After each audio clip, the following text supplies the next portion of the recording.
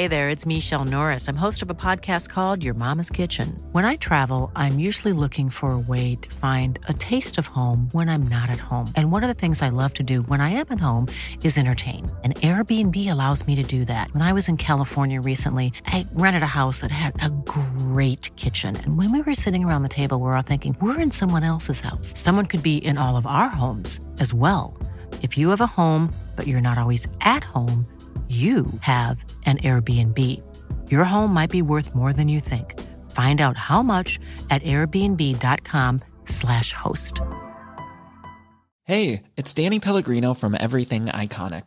Ready to upgrade your style game without blowing your budget? Check out Quince. They've got all the good stuff, shirts and polos, activewear, and fine leather goods, all at 50 to 80% less than other high-end brands. And the best part?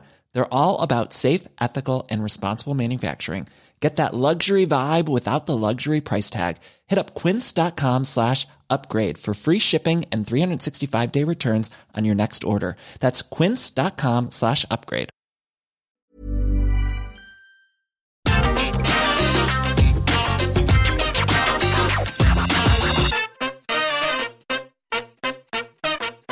The wrestling business, or sports entertainment if you're Vince McMahon or Chris Jericho, is one based on emotions. And one emotion that seems to be a huge motivating factor within the industry is, of course, spite. Across the decades, there have been numerous examples of spite playing a factor in the very real actions of a wrestler or promoter. But the examples that we're going to be covering today on this list revolve around spite being used as a driving force behind a talent's finisher or signature move. So let's take a look at them. As I'm Jules, this is WhatCulture.com, and these are 8 wrestling finishers made out of spite. Number 8. Jeff Jarrett has the stroke. During his second tenure with the then WWF in the late 90s, Jeff Jarrett was famous for having a huge fan in Vince Russo. By the time Jarrett jumped back to WCW in 1999, Russo was already in Ted Turner's wrestling promotion and running creative. As such, Vinnie Rue immediately wanted to make Jeff Jarrett into one of the company's top guys. Throwing shade at those who'd lambasted Russo for pushing too hard for Jarrett to get a main event run in WWF,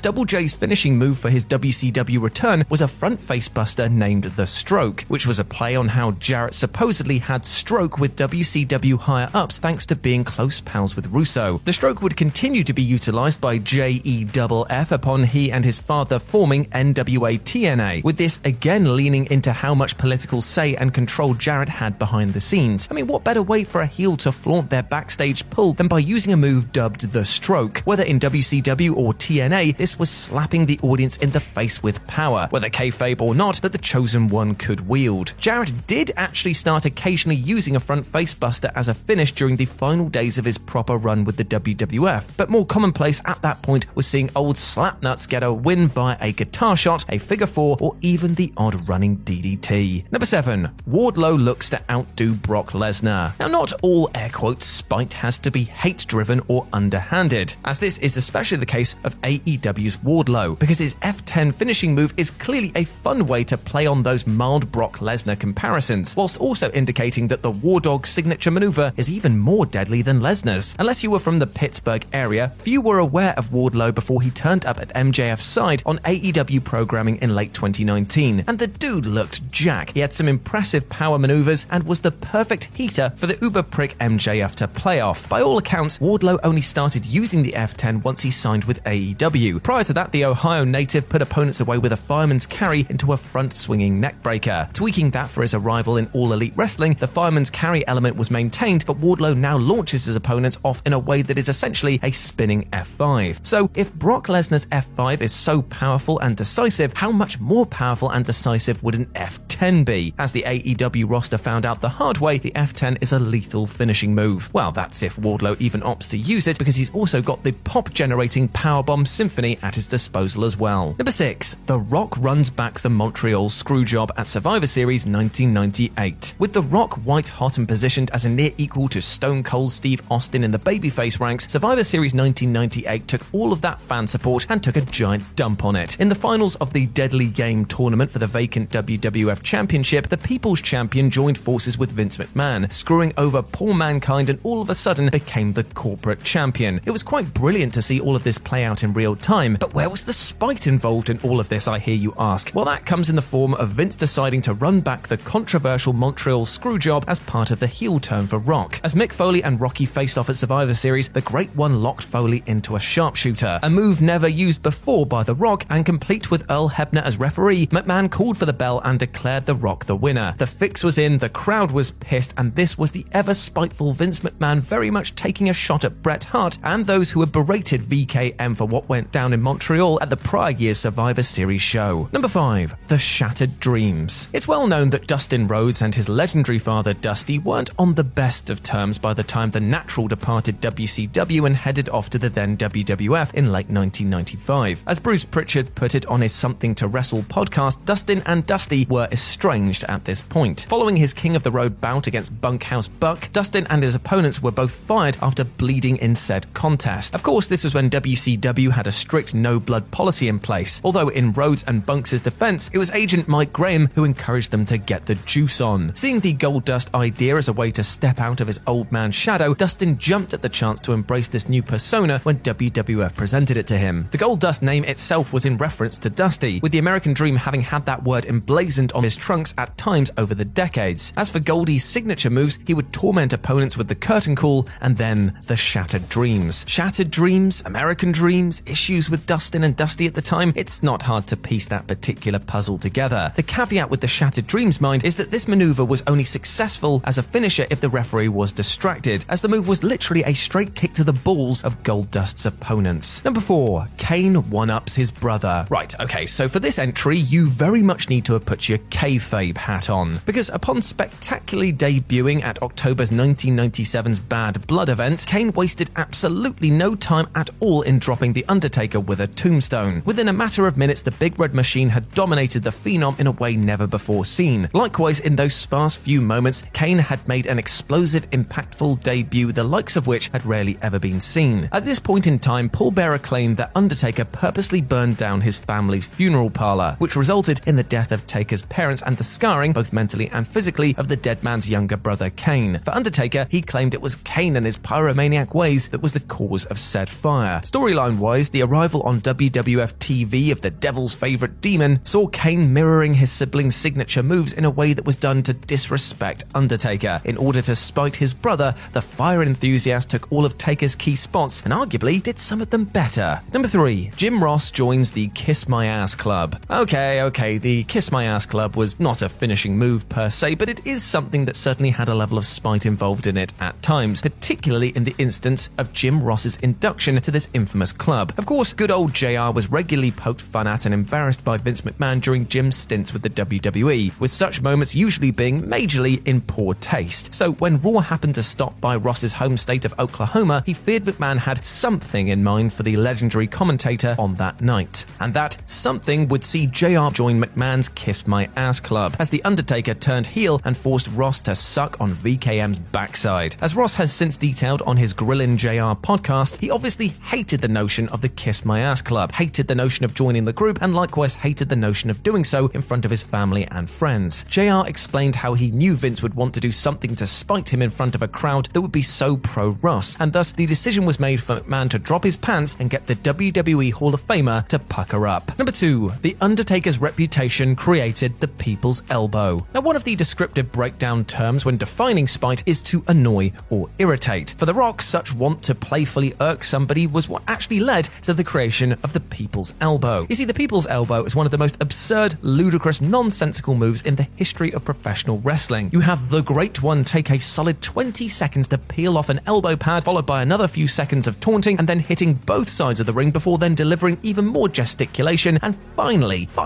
dropping an elbow to an opponent. And after having to lie there through all of that, said opponent more often than not ate a 1-2-3 pin. So how did Dwayne Johnson come up with such a ridiculous signature? Well, that was apparently down to The Undertaker. Ever the serious, stoic sort, obviously despite being an undead wizard with a penchant for Limp Bizkit, Taker was all about keeping things all business when between the ropes. Priding himself on being the unflappable, no-bullshit leader of the then WWF, the Phenom was dour and sour when in action. Taking this as a personal challenge, The Rock debuted the people's elbow as a way to poke fun at The Undertaker's demeanor and attempt to get the dead man to crack up. And after seeing the crowd reaction to the move, well, the rest was history. And number 1, 1, the Young Bucks Meltzer driver. For as passionately as some fans adore the Young Bucks, there are also others who just as passionately despise the antics of Nick and Matt Jackson. And in their Meltzer driver double team finishing maneuver, the Bucks have a move that was created to further irk the haters. Prior to the Meltzer driver, the Jacksons would often put opponents away with their patented Indy Taker. That spot called for Matt to hold a rival in a tombstone position, and then Nick would spring into the ring and push said rival down at the same time Matt dropped that opponent headfirst into the mat. So after seeing all of the backlash that they were receiving from some quarters for merely being flashy spot monkeys who had dirt sheets in their back pockets, the Jacksons decided to lean further into this narrative in order to make themselves even more hated and also beloved. To do that, Nick suggested adding an utterly needless front somersault to his springboard jump into the ring. The story goes that even Matt thought that this was a little bit too much, and he required some convincing to try what would become known as the Meltzer driver at Night 2 of the PWG Battle of Los Angeles 2014. There, the Bucks hit this new variation of the Indy Taker, and the insane reaction from the crowd and their fellow wrestlers let the Young Bucks know that they had struck gold. Or if you were on the other side of the coin, they'd made themselves even more detested, which is exactly what they wanted.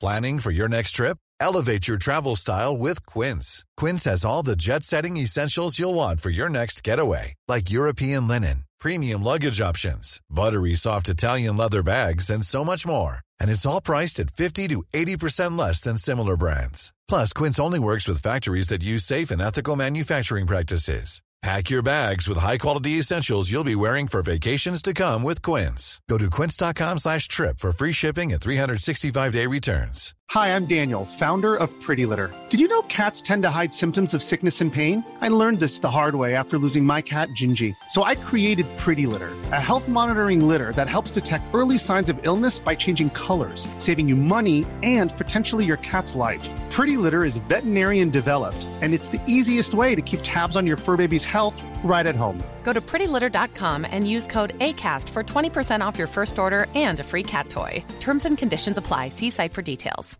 Even when we're on a budget, we still deserve nice things. Quince is a place to scoop up stunning high-end goods for 50 to 80% less than similar brands. They have buttery soft cashmere sweaters starting at $50, luxurious Italian leather bags, and so much more.